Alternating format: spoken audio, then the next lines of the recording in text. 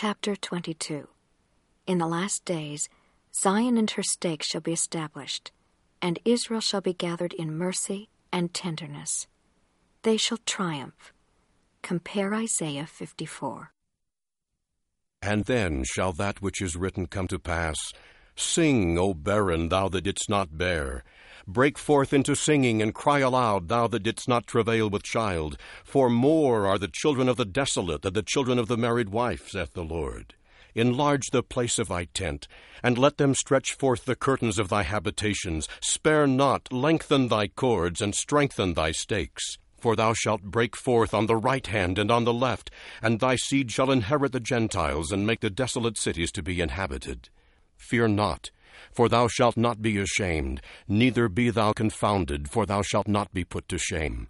For thou shalt forget the shame of thy youth, and shalt not remember the reproach of thy youth, and shalt not remember the reproach of thy widowhood any more. For thy Maker, thy husband, the Lord of hosts is his name, and thy Redeemer, the Holy One of Israel. The God of the whole earth shall he be called. For the Lord hath called thee as a woman forsaken and grieved in spirit, and a wife of youth when thou wast refused, saith thy God. For a small moment have I forsaken thee, but with great mercies will I gather thee. In a little wrath I hid my face from thee for a moment, but with everlasting kindness will I have mercy on thee, saith the Lord thy Redeemer. For this the waters of Noah unto me, for as I have sworn that the waters of Noah should no more go over the earth, so have I sworn that I would not be wroth with thee. For the mountains shall depart, and the hills be removed, but my kindness shall not depart from thee, neither shall the covenant of my peace be removed, saith the Lord that hath mercy on thee. O thou afflicted, tossed with tempest, and not comforted! Behold, I will lay thy stones with fair colors, and lay thy foundations with sapphires. And I will make thy windows of agates, and thy gates of carbuncles, and all thy borders of pleasant stones.